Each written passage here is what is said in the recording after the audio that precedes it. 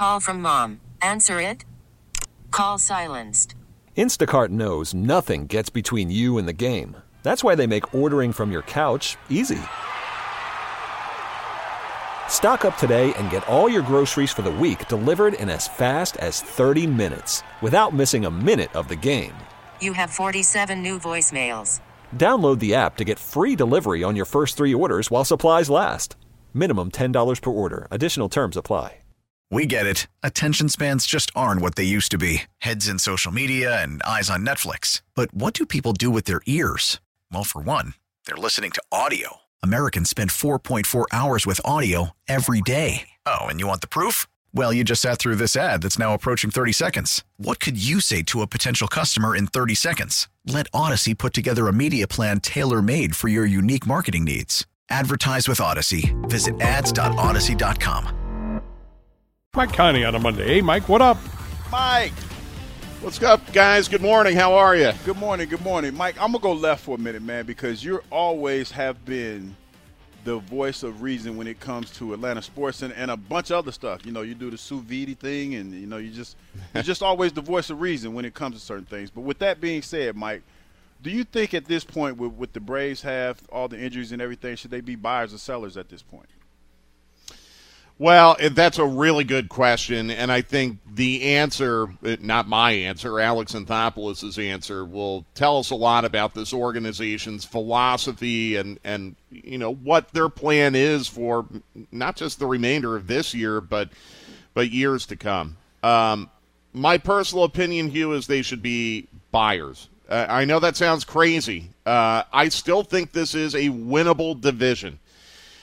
You win your division, you get into the postseason, anything can happen in a short series. I just remember around this time last year, maybe a month beyond now, when Mike Soroka got hurt, everyone was proclaiming that season to be over and the Braves need to be sellers and you know, this is a dead season, move on to 2021, and what happened?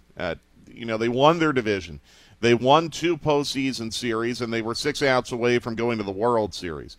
So I know it looks bad. I know losing Acuna is devastating, and when you add that to everything else that has happened this year, you really do begin to wonder if it's meant to be for the Braves in 2021. I just look at this division, and I don't know if there's a great team in this division. I don't know if it's impossible for the Braves to win this division even without Acuna. So I would be buying, but I don't know if that's what Alex Anthopoulos will do, and I don't know if that's what the Braves' organizational philosophy will be. Yeah, exactly. I think that's where I'm at, too. I at this point, I'd be surprised if they went out. When we say buying, I think they're going to try and buy on the cheap. For my money, I think I would go ahead and let's see what some of these young players that are in the organization have. You know, it's a time to give them a little bit of an audition and give them a run. Not unlike, for example, Mike, Atlanta United. We saw kind of the future of Atlanta United. I mean, how about, you know, Jackson Conway coming in and was it 2 minutes later he scored? I mean, the young kids that had to step up in all the holes for Atlanta United, and they get a 2-2 draw in Nashville. That was pretty impressive. It was very impressive. I agree with you, John. And in fact, I had the exact same thought as you were trying to make that Braves to Atlanta United comparison. I think the difference with the Braves is there's probably even less pressure on the Braves right now because the expectations are not very high when you don't have Acuna and when you don't have the pitching staff that you hope to go into the season with. Atlanta United, there's always going to be very high expectations because this is a team that won a championship in 2018, came very close in 2019, and won 2 other trophies, and a club that, you know, has very publicly stated ambitious goals. But I really liked what I saw on Thursday in Nashville. And I know it was a draw. I know, you know, they've got to start converting some of these draws into wins. But considering the circumstances where, you know, they had 2 guys get hurt in the match, they had 4 very key guys out on international duty, several other very key players, including Joseph Martinez, not even dressing for that match due to injury. And, you know, when Atlanta United was in control of that match prior to the Jake Mulroney red card, they had 4 homegrown players out there on the pitch. on the road against a very good Nashville team that's fourth in the Eastern Conference. Very, very encouraging, John. And, yeah, Jackson Conway absolutely is a big part of that. I thought Machop Chol did a very, very good job. I thought George Campbell, on short notice, did an excellent job after getting his sea legs in that match. And, one other player who's not necessarily young and not a homegrown but really stands out to me was Alec Kann. Filling in for Brad Guzan, I thought he made some terrific saves, and it just goes to show you his professionalism, that he is ready to play when called upon. And it's been like that really for him the last 3 years when he's been in this backup role. So I really, really liked what I saw on Thursday. The goal now has got to be, A, get some of these guys healthy, and B, start converting some of these draws into wins. I hope I'm saying his name right, Mike Conti. Amar Sajak? Sajak? Amar Sejdic, yes, very Sejdic? close. Amar Sejdic. I was close. Yes. Will he be available for next Saturday? I would assume he will be. We know he trained with Atlanta United last Wednesday after the trade from Montreal was complete.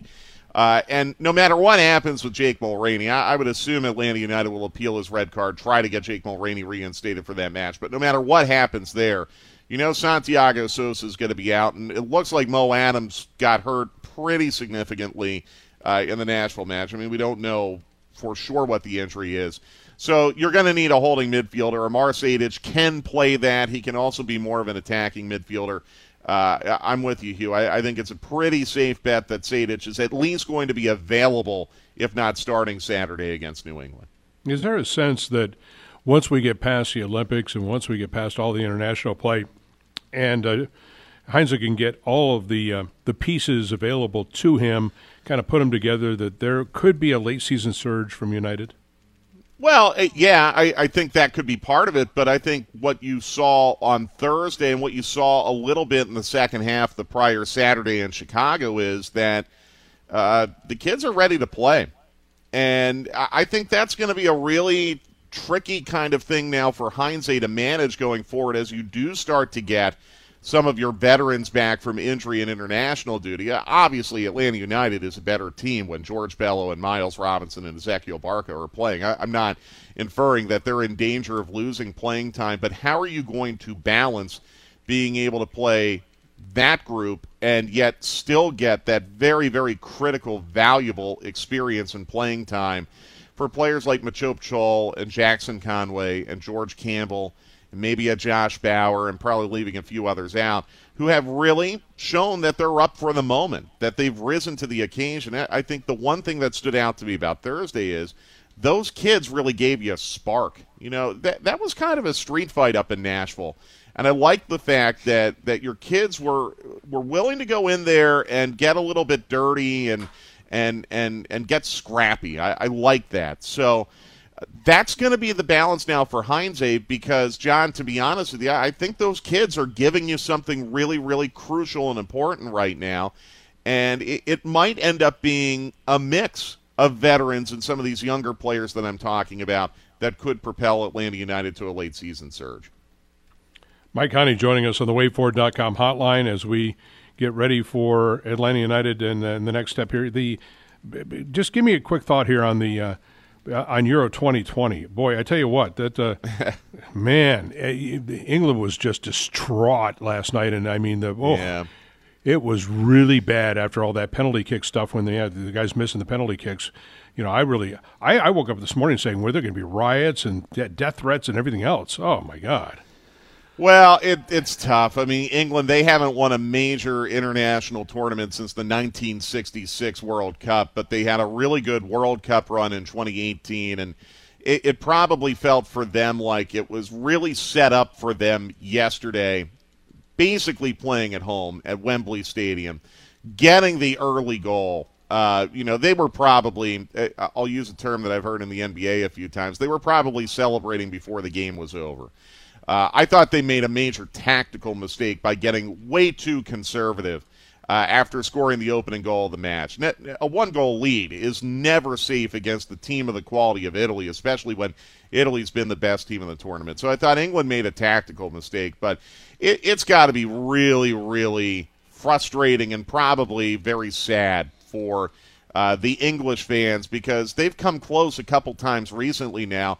The English Soccer Federation is clearly going in the right direction, men's and women's.